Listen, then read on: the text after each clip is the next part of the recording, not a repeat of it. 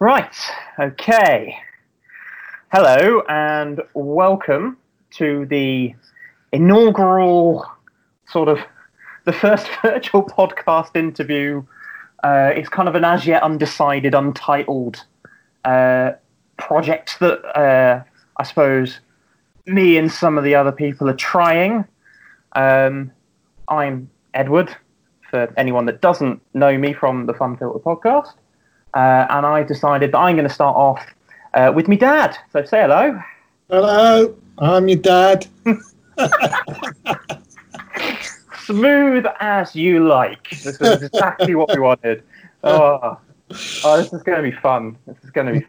Yeah, but I've basically just written down a few questions. Yeah. We'll have a chat. Mm-hmm. It's not going to be like the Fun Filter podcast where we sat chatting for like 3 hours. No, you can't. My bladder won't let me. Honestly, I don't think mine would either. As soon as I started drinking, won't even last an hour. As soon as I started drinking, as much water as I probably should be drinking. Yeah. All of a sudden, needed a loo. Yeah. It's a psychological thing, isn't it? Really. No. Anyway. I will. I'm going to preface all of these the exact same way, which is if there's anything you don't want online, don't say it, because these are going up on the internet, and I'm not going to take them down. So yeah, because obviously I've scheduled ones with like Jake and stuff, and I did have to, preface with him that if there was anything he didn't want on the internet, particularly given he has certain checks with his job and stuff, and anything like that, I was like, I just don't say it. So yeah, anything you don't want put online, don't say it, because I'm not editing it, and B, it's going online forever. The first question I thought we'd start off with something which is kind of it's related to the coronavirus. Not in the sense that I'm just going to sit here and talk about coronavirus for an hour, but I thought, seeing as you've been walking and I've been running, I thought I'd ask you about your challenge and how that all went. Yeah, it was good. I mean, I'd already started walking most days, even before the challenge was sort of instigated and I was asked to take part, because being self-employed and not being able to work and living in a smallish property without a garden, I decided it was nice to get out and walk some of the local area. We've got a nice canal that's not very far away. We've got a big lake at the back here behind where I live. And therefore, I just decided I would go out and do some walking. And if that walking sort of went past friends or relations' houses, and obviously can't go in, but if just go and say hello and all that was part of the kind of whole structure of how I planned to do the walks and where I went.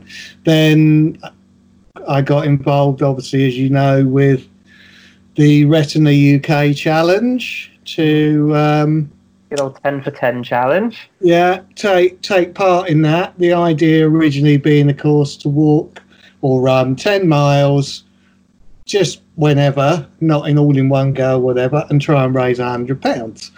I'd already basically walked more than 10 miles, even at that stage. So, but from that time onwards, I set the target of walking to raise money. And so because I'd already done 10 miles, we kind of reset the clock. And I started sort of, not quite from scratch, but near enough. I think we started at about 6 miles and to include that. And then from then on, we reset the target at 20 miles. And I started to ask and make it known that I was raising money for this walking challenge, and therefore I then planned a walk every day, different aspects, different parts of the area, and different distances. Really, no set distances per day, no real set anything for the day, other than I had a pretty good idea where I would walk on a particular day, and set myself a kind of target. I wasn't able to use the Runkeeper aspect because my phone is not very good. Therefore, it wasn't really possible to put that up. So I would guess my kind of distances, which Simon will work out later on. So on some days I might walk 4 miles. Some days it was 5 or 6. On some days it turned out to be 8. So we kept resetting the target, really. From 20 went up to 25. Then it went up to 30. Then it went up to 35. And in the end, we set it at 40 by Good Friday, because I'd started, I think that allowed about 10 days or something to do it. So 40 miles by Good Friday. But in fact, it turned out in the end to be like 42 miles. But and many people were very generous, thought it was a great idea and a good cause. And for me, it was great because the weather's obviously been really good. So on the whole, well, anyway. And so therefore I could go out every day and not only get enjoyment from the walks, which are good for your health during this current crisis, but also raising money. So I ended up, as I said, with a target of 42 miles, and I've raised just over £350 at the last count. So, which is absolutely nuts. What? Well, I mean, okay, in the end, I've managed to get, I think it was £120 for mine, but again, you emailed people, which is probably a smarter tactic, because I think I shared it on Facebook like 5 times. Yeah. And then was sat there going, I don't think I'm going to get £100. And then sort of slowly but surely that kind of crept up. Certainly, I mean, it's amazing. You never quite know, particularly in the current circumstances when people's finances are a bit stretched. But one donated £50, another donated 25. And I even got a couple of donations after I'd put on Facebook that I'd actually just completed my challenge and what I'd walked, and that generated a couple. I am quite lucky that I think most of the people are friends and relations who were happy to donate, usually £10 as an average. But your problem is, it's having the number of people you can contact or rely on to help to reach a target. And most of the people I know, they're all on the furlough scheme like me. So it's but also a lot of the people would be the ones that have donated to me. So they were probably less likely to then turn around and say, well, okay, we'll donate to him, because otherwise then you've got your sister who's also doing it, and then they would be like, well, we'd have to donate to her. And then you've got Simon, her fiance, well, we better donate to. It wouldn't really impact, I don't think. So It's kind of, I feel good that I've managed to generate that amount of money, because it's not, I don't mean it is good, but also I feel that because I know those people will probably unlikely to donate to you or Erica or Simon, that I've kind of made an extra, I've got an extra amount that kind of compensates for perhaps you not getting some of my donors as a consequence. So I feel it's all going into the one pot. So we can all sort of, or they can share the benefit, really. Oh yeah, I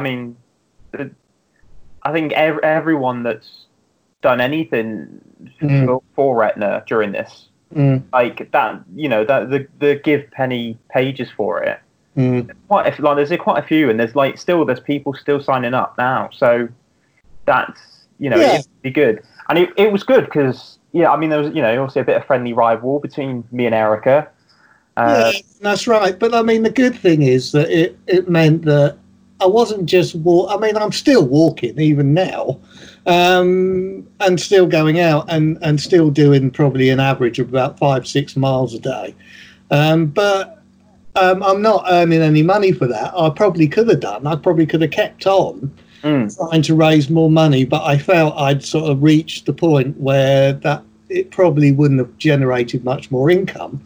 So I'm just happy to do it now for my own pleasure. And the thing is that, you know, it's just good because all the time I'm not able to work. It gives me something as a kind of structure to the day to think I can go and do this while the weather's good. When the weather's not good, as you know, I'm doing my own kind of decorating indoors and stuff to that I've got and need to do. So it's a kind of mixture of the two, really. But it's nice to think that was worth, you know, making a worthwhile effort to raise money. So it was good. Yeah. I mean, if I do remember, whenever this goes up online and I share it on social media, I'll add in the Give Penny links. Yeah, it's a good idea because there might still be people who don't know about it and are happy to donate, or they might be in a slightly different financial position than they were, you know, 2 or 3 weeks ago, maybe. Yeah, that is also true. Yeah, so it's worth doing, even if it doesn't generate anything. You don't lose anything by at least putting it there to, and maybe one or two might sort of, you know. Yeah, exactly. Yeah, like there are some people on the furlough scheme who, you know, my payment started early April, but there are some people who didn't get paid until the end of April. No. I mean, in theory, most people weren't supposed to get paid to the end of April. No. So you've been lucky in that respect. Yeah, there was certain circumstances. Yeah, which we won't go into. But I mean, but the point is, you have been lucky, but you've been luckier than most. Yes. Yes, having a weekly income has made a difference. Yes, it's bound to. And I mean, you know, it's okay if you've got savings and that to live on like I have. And, you know, I've just had the initial thing to start, you know, sorting out, getting a payment from the government to cover my self-employed period. That's rife today, and I've been dealing with that. And that's quite complicated. But it does mean that, sorry, some text. But, you know, but I'm lucky that I can survive. But for a lot of people, they wouldn't have been in the position I'm in. So I've been lucky. But that doesn't mean I don't want to get back to work as soon as it's feasible. Oh, no. I mean, I am fully craving going back to work now. I think you see, as I said to people before, maybe even to you before, it's not just that. It's the actual social interaction with other people that is missing from people's lives. Even if they're living in a house with several kids and a family, then they're having those same people day in and day out. They're not having different people to socially interact with, and that's why on the walks that I do, I try to go and at least see people and talk to them from a distance, but so that there is some kind of physical interaction rather than just a phone call or even doing it online like this. It just makes that bit of difference because you're seeing them physically in person. And that's what we are kind of all missing. You know, a lot of us at the moment from just not going to work. As people who have been working from home before all this started will testify to is, you know, they might be able to work from home and everything, and it's easier and they've got all the technology, but they're not having that banter that they would get in an office environment and all that. So, you know, for some, you know, that makes it's all part of the job in the day.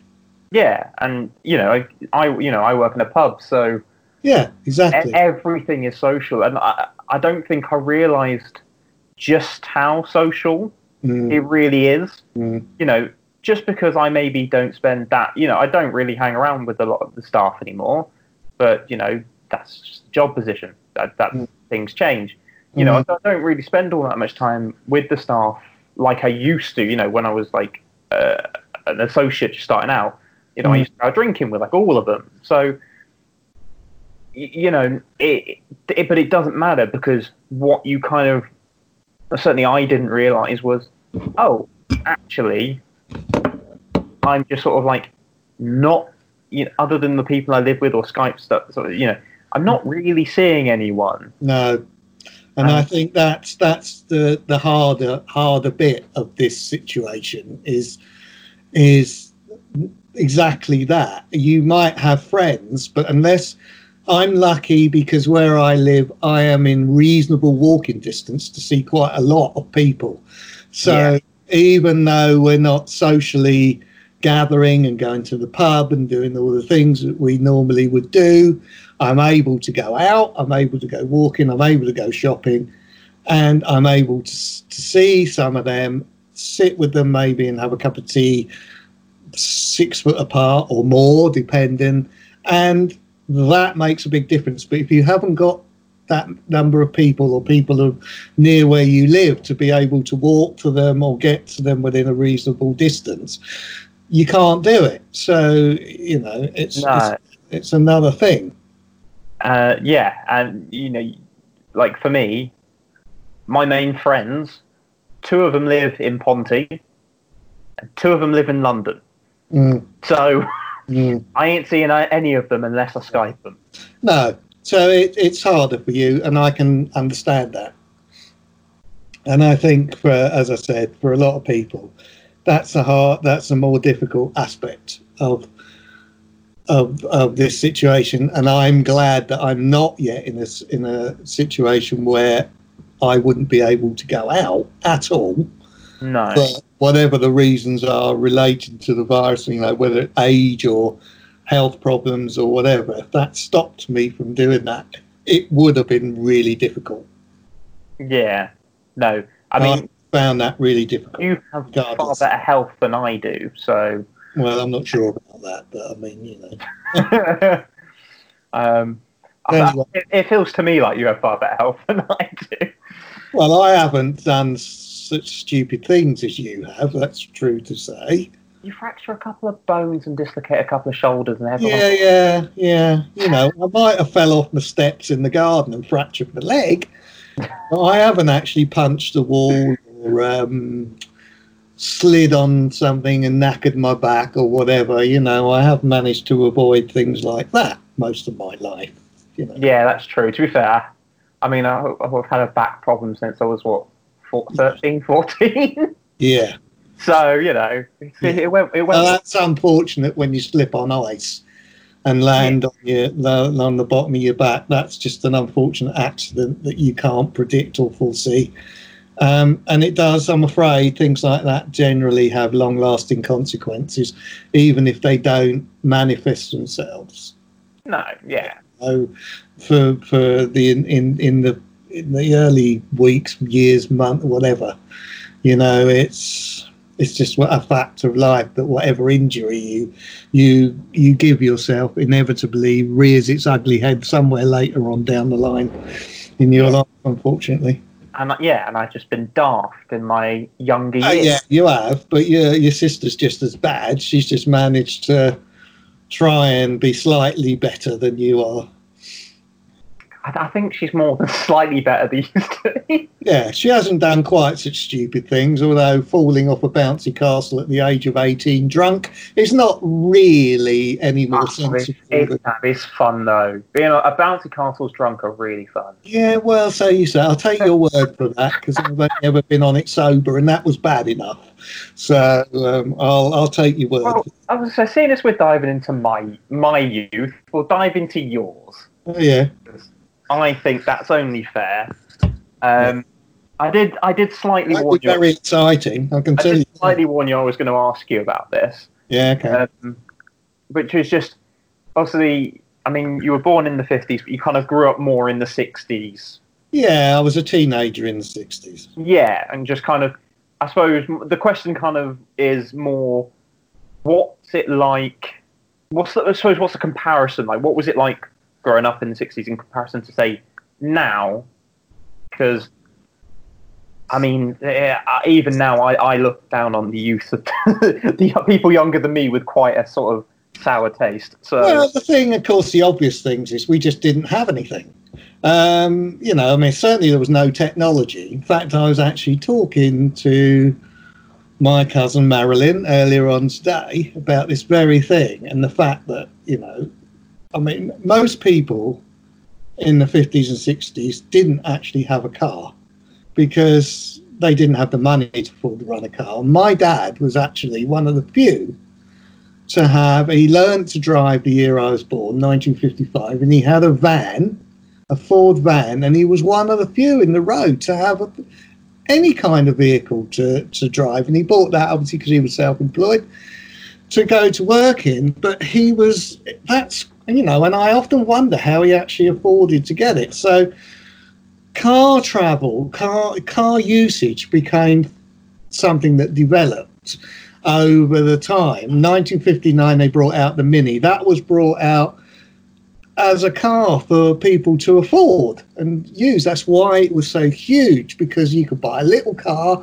and go out and about and go to places which you couldn't do before. But people didn't go on holiday abroad. You didn't have foreign holidays. You only ever went on holiday in this country. And that changed in the 60s when they brought in the package tour holidays to Benidorm and places like Spain. Spain was the place, really. You didn't go to any other places. You went to Spain. Yeah. That was where you went to get the sunshine. So you weren't bopping it at 18 in Kavos then, like I was? No, at 18, I was probably doing bugger all, basically, because I did. You were working by the time you were 18. Well, when I was 18, you know, I didn't really go away. I went away probably with my brother and friends. I didn't really have many friends of my own age because I'd left school at 15, whereas I left some of my friends at school for another year. And so I kind of left school, went out to work at 15 to work with my dad. So my social life didn't really didn't have one much. My social life kind of started when my brother's sort of friends would come round on a Friday and say, "Oh, we're going down the pub.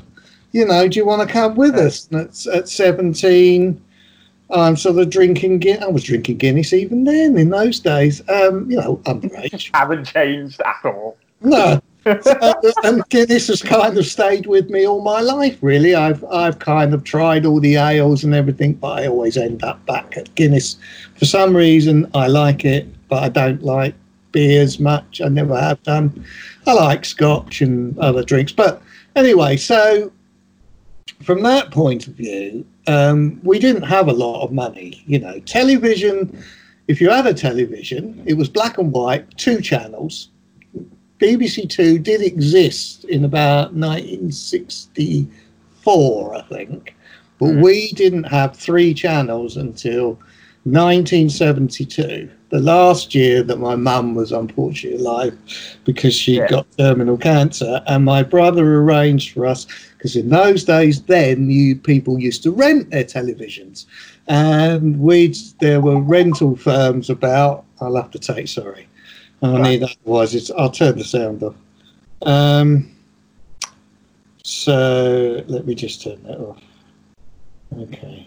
There, I did forget to tell you to put it on silent. Yeah, sorry. We rented a colour television so that my mum, who was a big Wimbledon tennis fan, could watch Wimbledon in colour on a colour television. It was a 19-inch screen, which sounds ridiculous now, but that was like really big in comparison to what we'd been used to.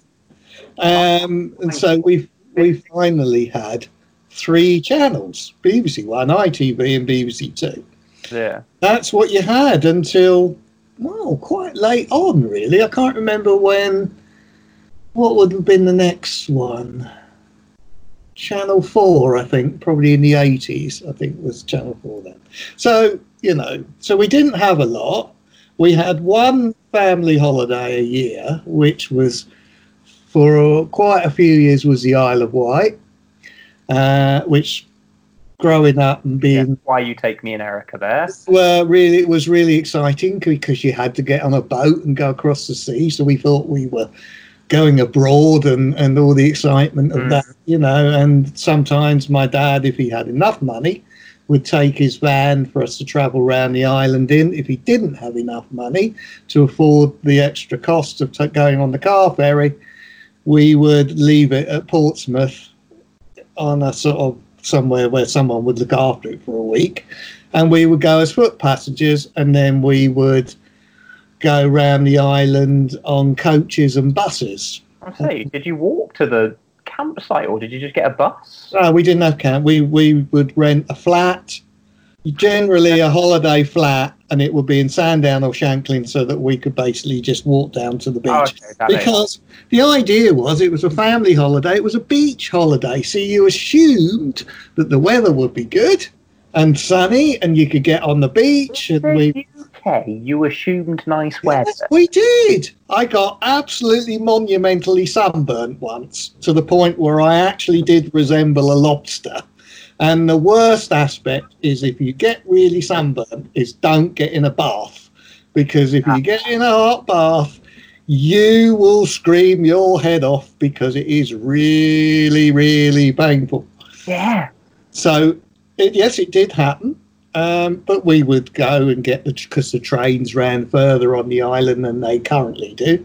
So we the train and go somewhere, or we would go on what was called mystery tours, where basically you went and got on a coach and you had no idea where you were going, but you knew obviously. That sounds fun to me. Yeah, I love they would take you round and you would end up probably at Blackgang Chine or the Needles or Carisbrooke Castle or all famous places, but you didn't know. You just signed up, got on the coach, and went on a mystery trip to. But if my dad had his van, we would drive around and go. It was a van with seats and a seat in the back, bench seat.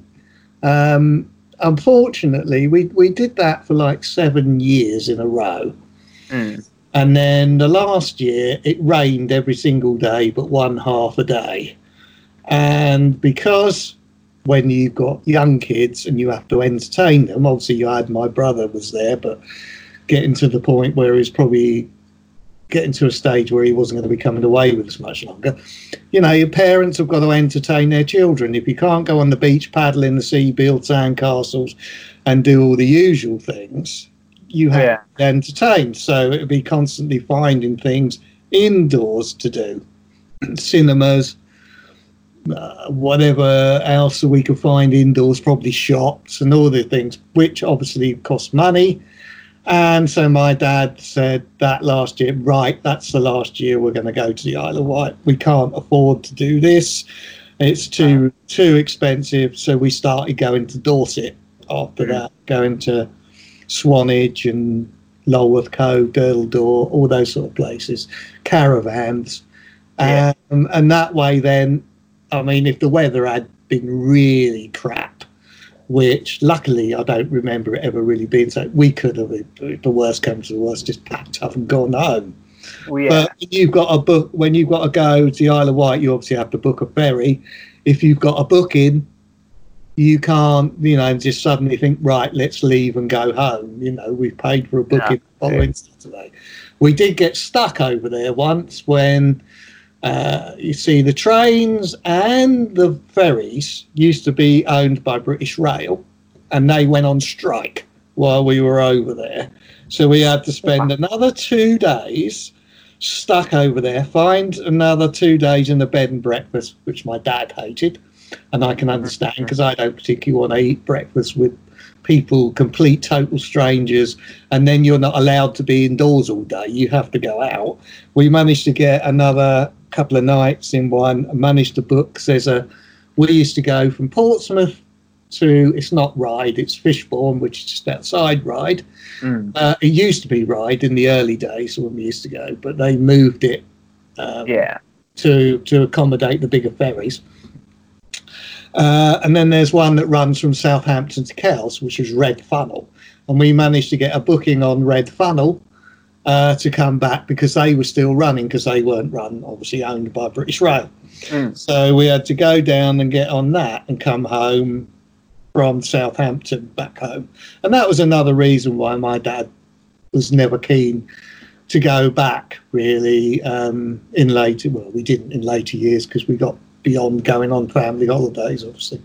Yeah. So, yeah. But where does Cornwall factor into this, then? Because obviously where does Cornwall factor in? Because you've taken... It's like Cornwall was a staple thing of, like, my childhood. Yeah, but Cornwall only came about when Mum and I got married. Were married. And she was the one, as far as I can recall, Uncle Dave had been to Cornwall with his friends, but I don't recall ever going to Cornwall until we were married and probably had certainly Erica and that. Mum decided that we would have holidays down in Cornwall because she always fancied it, and we kind of got hooked on Cornwall because we could go. Obviously, she used to take you sometimes on holiday when I didn't go in the school holidays because being self-employed and not earning any money if I didn't work.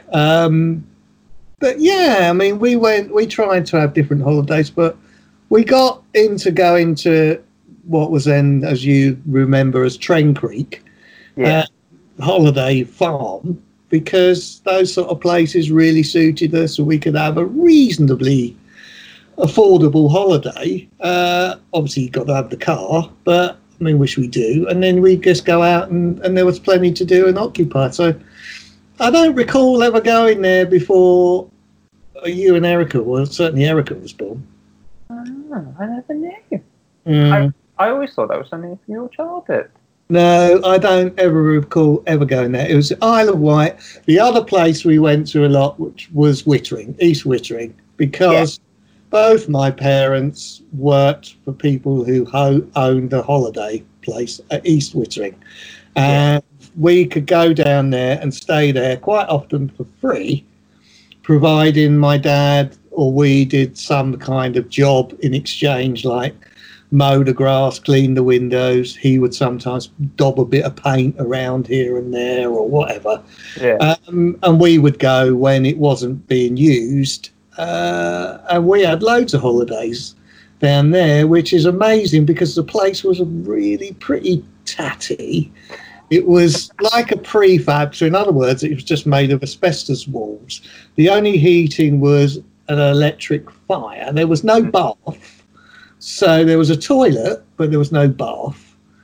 So we probably didn't bath a week, or we stood in a sink or a bowl or something. Oh, that's disgusting. And then they did later on, they brought in a slot meter, 50p slot meter, well, whatever it was a slot meter for the electricity to get money in. And that that could be quite expensive if you've got 2-bar electric fires on in various places. It really was quite cold. But we had great holidays. Our memories are only of really, really good times and things like that. So, yeah. Well, you talked about going to like the pub with Uncle and his mates. Yeah. Right. Because I again, this is something I genuinely have like no idea. Like, obviously, clubs existed back then, because obviously you had like, you know, clubs in the 1920s that people would go and sing and dance in. Yeah, they weren't clubs like you know them. No, exactly. I assumed that they would be. But did you ever like go to, I suppose, what's the equivalent of? No, well, I didn't. But there was one or two in Woking. But again, you got to remember they wouldn't have been, as far as I can recall, clubs that went on into like really early hours and things. Yeah, they were like dance clubs, really. So the main place in Woking, one of the main places, was a place called the Atalanta Ballroom, and that was basically where you would go. They would have bands. Yeah, but they would have bands on, so you go. So people of Uncle Dave's age and that might go to things like that. There was a big co-op on the corner of a road called Church Street, which is probably almost impossible to find now.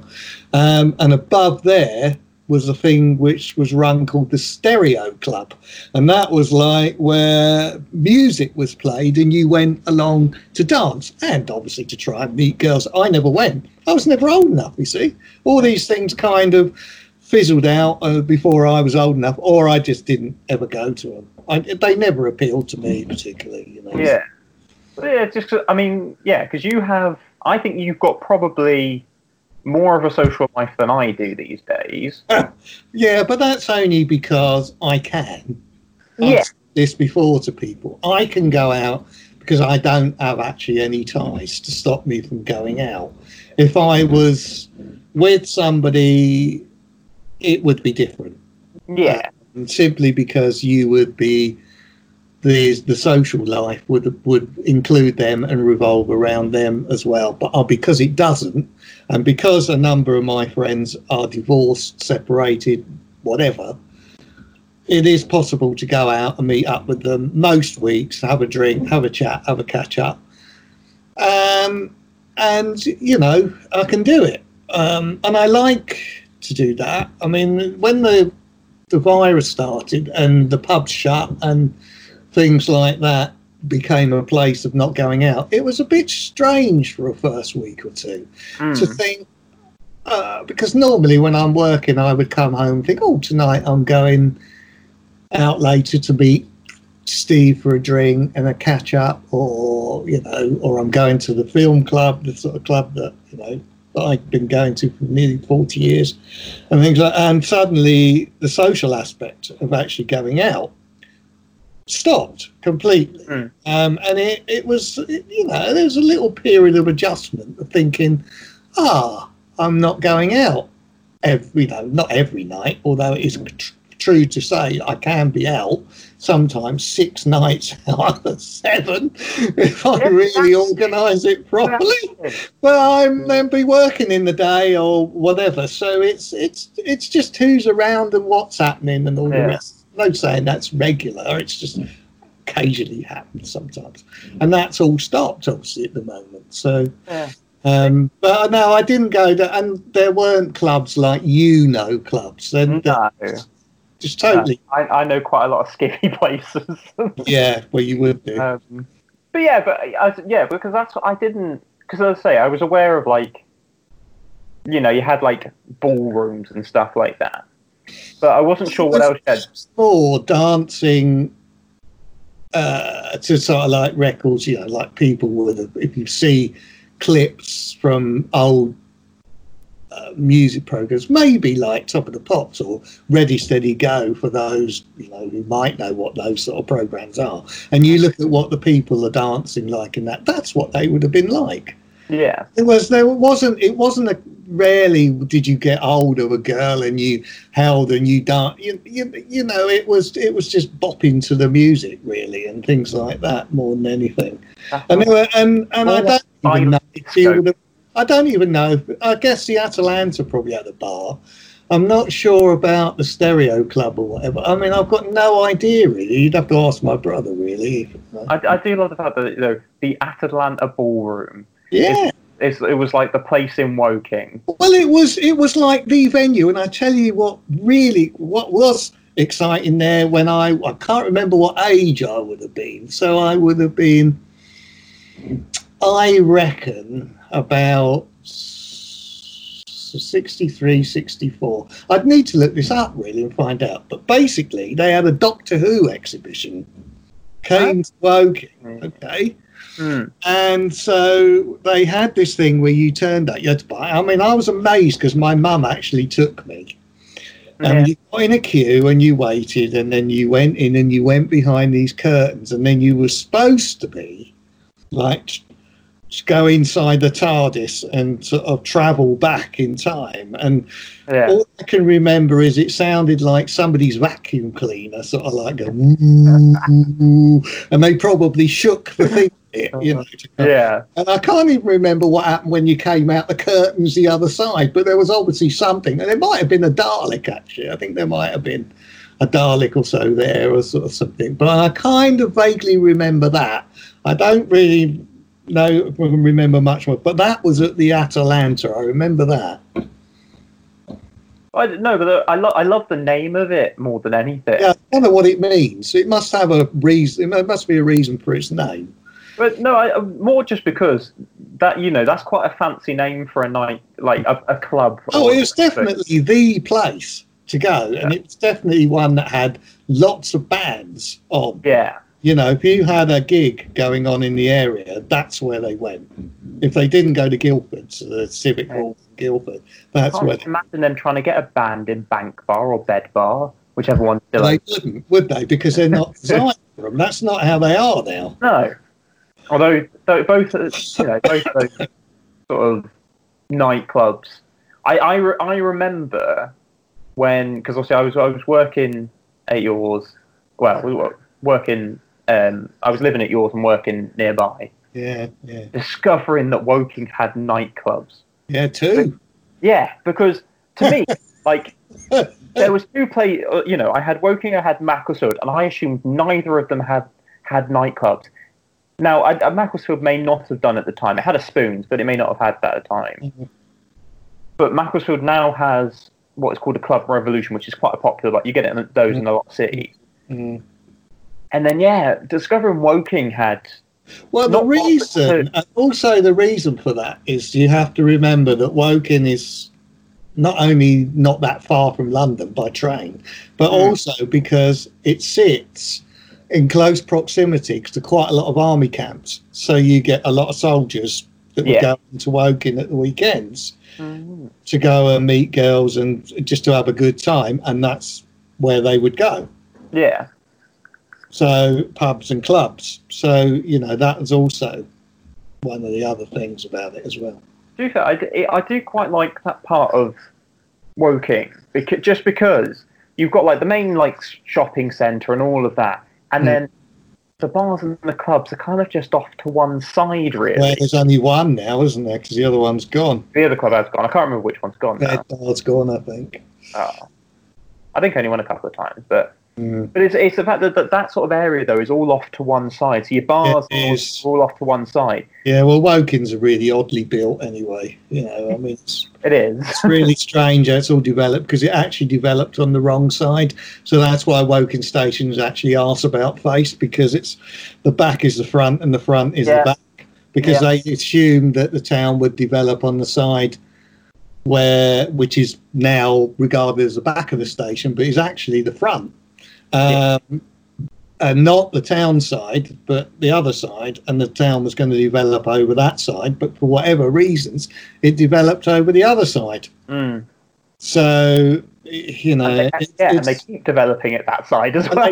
And they keep rebuilding it every 10 years. So at the moment, we now have Tower Block City, with all these tower blocks going up with new hotels and Marks and Spencers and all the other things that are coming, and all the redesigns of everything else. It's a very strange place, because it has become very much a huge commuter town where lots of people live to commute into London, because they can't afford to live in London, but they can probably just about afford to live in Woking, and that's pushing it a bit as well, given how expensive it is. Turning it into a commuter place has just raised the price. Well, yeah, it's always been expensive though. Well, yeah. But I guarantee, because of its proximity to London and the train service, that's the way it's always been and always will be. Yeah, but I mean, as I say, I just quite like the fact that, because obviously when you come to Cardiff, I mean, you can be walking through a row of shops and there'd be a pub like just on the other side next to shops. You do get that in the town if you go down Chertsey Road, where you come across pubs, some of which have been there in a long time, but have just got different names and things like that. Some have gone, obviously, but there's been a lot of changes, and not always for the better, I don't think. But there we are. No, but yeah. I mean, I wrote down like a couple of. It feels like kind of quick fire questions, but they kind of, two of them tie in, because I talk about of the 60s and stuff like that, because obviously music for you, I know, comes from the 60s. Yeah, I mean, without a doubt, that's the biggest thing for me growing up, because by the time the 60s started, I was 5 in 1960, and the Beatles exploded and appeared in 1963, and that really was like She Loves You was the first I can remember buying that single. I think we'd gone to London, me and my mum and my dad. I don't remember if my brother was with us, and I remember we bought She Loves You. I wouldn't have bought it. I wouldn't have had enough pocket money for that. It was probably, we'll buy it and you won't have any pocket money for 2 weeks or something. And that was the first kind of single, like one of the first singles I can remember. My brother was actually being older, 5 years, so he had a paper round. So he would have been 14 in 1964. He had a paper, as he started at 13, he had a paper round. So he had more money at his disposal, and he would buy records and things, LPs as they were then. And I remember he bought With the Beatles. I can still remember him buying that. And he was into things like the Rolling Stones. And as the 60s progressed, I got really into the Beatles, but I liked all the kind of stuff that was going on at the time. To me, it's just what we grew up with, and it's like any generation, whatever they grow up with really is the musical influences that stay with them. I mean, you can't avoid that, because you can't. It's what stays with you because you're listening to it more, because you're listening to what you enjoy. So what you like and what I like and what Erica likes are totally different things, though you've got more in common with Erica and Simon than I do, but that's me. But you do. You're interesting because you like a lot of things that I like, and a lot of things that they like, or more modern stuff and different things. But I can only say that some of my likes, you've obviously taken on board and appreciate and enjoy. But that's because you've grown up listening to them as a consequence of spending more time with me maybe than you might have done. Yeah, well, because the one of the things I had was to do with what's the favourite album and stuff like that. Purely just because I realised, I was having a conversation the other day in which I realised that my favourite artist, my favourite album, and my favourite song are they're by three different people. And that's not a bad thing though, is it? No. Because that's quite good, because I mean, if you looked at my collection of CDs and stuff here, there's a huge variety of different artists and styles and everything else like that. They're probably rooted more in 60s, 70s stuff, but I like more later things. I'm not so keen on stuff these days, but because I listen to Radio 2 a lot and they play such a mixture, a lot of modern things, records that I really like and artists that I really like. I wouldn't necessarily buy them, but I really like them. And but I probably would have spent less time listening to people like the Kaiser Chiefs if it wasn't for the fact that you got the album Education and More. Yeah. I probably. And I've got, I think, a best of as well, which I like. Yeah. It's got singles. Souvenir. And things, and I like Kings of Leon and things like that, Strands. I like. They're a bit 90s, of course. They're fun live though. I like to see the Stranglers. Yeah, sad one of them's died, isn't it? But it is. But then and I like sort of people like Ian Dury and Procol Harum's another big one from the 60s onwards. Dylan Band, the band Clapton, but there's a whole raft of different. And then I really like folk music. I really like jazz. I like blues. I like loads of stuff. Maybe that's where I get my jazz from then, because I like jazz. Yeah, I do. I mean, I used to listen to a lot more than I listen to now, because we used to go to jazz clubs. Uncle Dave and I particularly, and other friends would go and see live jazz years ago, probably back in the 80s, I suppose, and things. And we used to go and see them in little bookseller bars and places, and really enjoy them. Festivals, the odd jazz festival we'd went to and things like that, Bracknell. So that I even like classical music. There's quite a lot of classical music that I like as well. Yeah. You know, I'm really open to lots of different styles of variety, really. But the Beatles are my number one and always will be. You know, it's just in me, and I can't. There's just no shift in that at all whatsoever. No. Would you say? I'm assuming then that. I mean, I always thought your favourite album was the White Album. I might be wrong. I still think it probably is. Yeah.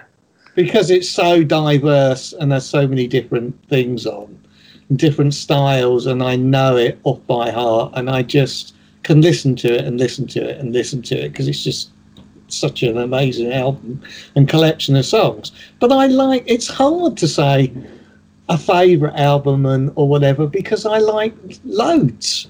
Mm. Yeah, I mean, there was a challenge that went around the internet last year or the year before, and I did 10 albums of my favourite albums. Yeah. And there was one that I put in that, and I think I still call it my favourite album. But I based it purely off of the amount I listened to it as a whole on sites like Spotify and iTunes. Which is it's by the Arctic Monkeys, because they did an album called AM, which I hadn't listened to them in years, and wasn't necessarily a fan of some of the stuff until I kind of paid more attention to it. But I kind of was like, oh, actually, I've spent some time, listening to that while, because that would have been, I was in college when it came out. And then I paid proper attention to it when I was in first year of uni. But yeah, that's like my sort of like favourite album. But then my favourite song is Heroes by David Bowie. And then Frank Turner's my favourite artist. So it's like three completely different spectrums. That's why it's very hard to pick. And even though, I mean, you're right. I mean, I've been nominated to post an album at 10 albums a day, and the last time I just put the same ones back again, and they're all ones that will probably like first albums, but they just have influenced me whether I've continued to like those artists. So people like Dire Straits, their first album, it's probably not the greatest album. It's probably nothing like people who know Dire Straits from about Brothers in Arms. What I would know. It's very kind of sparse and spare, but it has Sultans of Swing on, which is brilliant. Yeah. But it's just the way it is, and for me, that's like a really important album in me getting to like them and listening to them. And people like the band, Dylan's backing band. I like most of their albums, but I picked the second one, which is just called The Band, because it's got such great songs on it and all that. And but another week I could pick something different. Maybe it's very hard to ever stick to a list and think this is it. This is the definitive thing. I mean, if you were really pushed to sit in and say what album or what single or what artist would you listen to for the rest of your life, I would have to say the Beatles in my case. You would probably say Frank Turner, but you might not. It's difficult because I listen to different types of music depending on what mood I'm in. I can go 1 week and think, I really want to listen to, I don't know, the band. Another week I might think, I want to listen to the Stranglers. I don't know. It's all mood related, a lot of it. Yeah, well, because obviously as part of this, like, my sort of daily exercise, obviously I've done running for a lot of mine. Now I'm running long enough that I try and choose a different album by a different artist every time I go for a run. See what. Well, that's good. That's a good. Got motivation to it, and stuff like that. So, so far in terms of the best mood for running, Queen is winning. I listened to the Queen Queen is good. There's a lot of great Queen songs, and I mean, again, they're a band that I really like, but don't really own anything other than like a hits collection. Yeah, I can listen to a lot of their songs, and I think they're absolutely amazing. I am a bit peed off with Bohemian Rhapsody because I've just heard it so much. I actually prefer a lot of their other songs. In fact, I really like Radio Gaga. I think that's a fantastic song. I also like We Are the Champion, all the usual ones. Yeah. You know, Seven Seas of Rye, one of their really early ones I really like. I mean, there's loads that I really like. I just don't actually own their albums because they played a lot on the radio along with a lot of other artists from the 70s and that. So I kind of think, well, I don't really need to own them because I hear them quite a lot, usually when I'm working and listening to the radio. So yeah, it's a weird one. Music is definitely very personal to the person, and yes, you can get influenced, and then without a doubt kids are influenced by what their parents listen to some extent, but it's also what their friends listen to, and friends and family. Yeah, I don't think I would listen to some of the people I listen to if it wasn't for Erica. No, I think they've been quite an influence on you one way and another, really. Yeah. Because you have a closer connection to them than you have to me, because of the age. You know, you can't help that. I mean, they're much closer in age to you than I am. Therefore, they're going to have more of an influence. But you equally like things that they don't like, and they like things that you don't like. So it's all personal still. Yeah. There was a time where I used to get all my music off of her, and then we sort of went our own separate ways. Certainly when I went to uni, into what we were listening to, and it is quite fun when we have because we had a conversation yesterday where we were talking about things to listen to while we were running, and I was sort of listing off some of these things and going, she's literally sat there like, nah, that's trash. Why do you listen to them? And I'm just like, because I like them. Yeah, but you see, the age gap is obviously is a bit more apparent in things like that. For instance, now 5 years just makes that difference between what they ended up growing up and getting into, which obviously uni is also a big influence on things like that, and then you coming along afterwards. But yeah, Frank Turner, Green Day. You've got all those kind of joint artists that you both like and are really into. Yeah. And others you don't. Well, you'd be wrong to just like all the same things all the time. Yeah. That I think. You know that was one of those things. Of when I started, listening to some other things like at uni. Because I had like weird phases with like hip hop where I used to be really into hip hop when I was younger, and I think these days everyone has a like teenage rap phase. See, I don't like any of that. I can't really relate to that. No. Not like you can. A lot of more modern stuff it's a bit kind of samey. To my way of thinking, but that's me. Yeah. But I like a lot of the modern music. I mean, I do. I like a lot of the artists. I just wouldn't buy it. But I mean, I like listening to a lot of it. Yeah.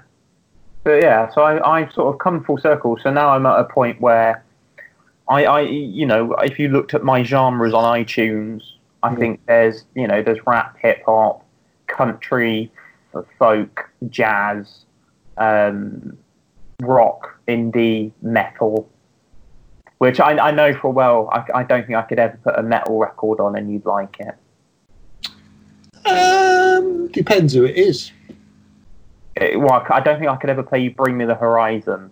No, probably not. Because they're a bit shouty for your. They're not shouty like they used to. I don't like screamos and stuff and things, but if you do, fine. Yeah. Doesn't mean I have to listen to it. No, I have subjected it to you on occasion. Yeah, I know you have in the car. Those CDs I used to All make. right, recovered. The CDs I used to make and then make you listen but they're to still in the car. Down. You know full well they're still in the glove. Yeah.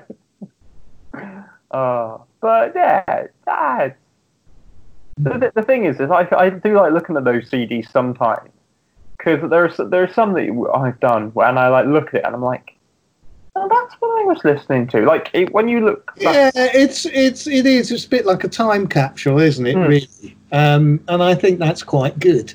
It's quite good to look back and think, oh, actually, I like them, because what will probably happen in sometime in the future, you'll go back to them and think, oh, I really like them.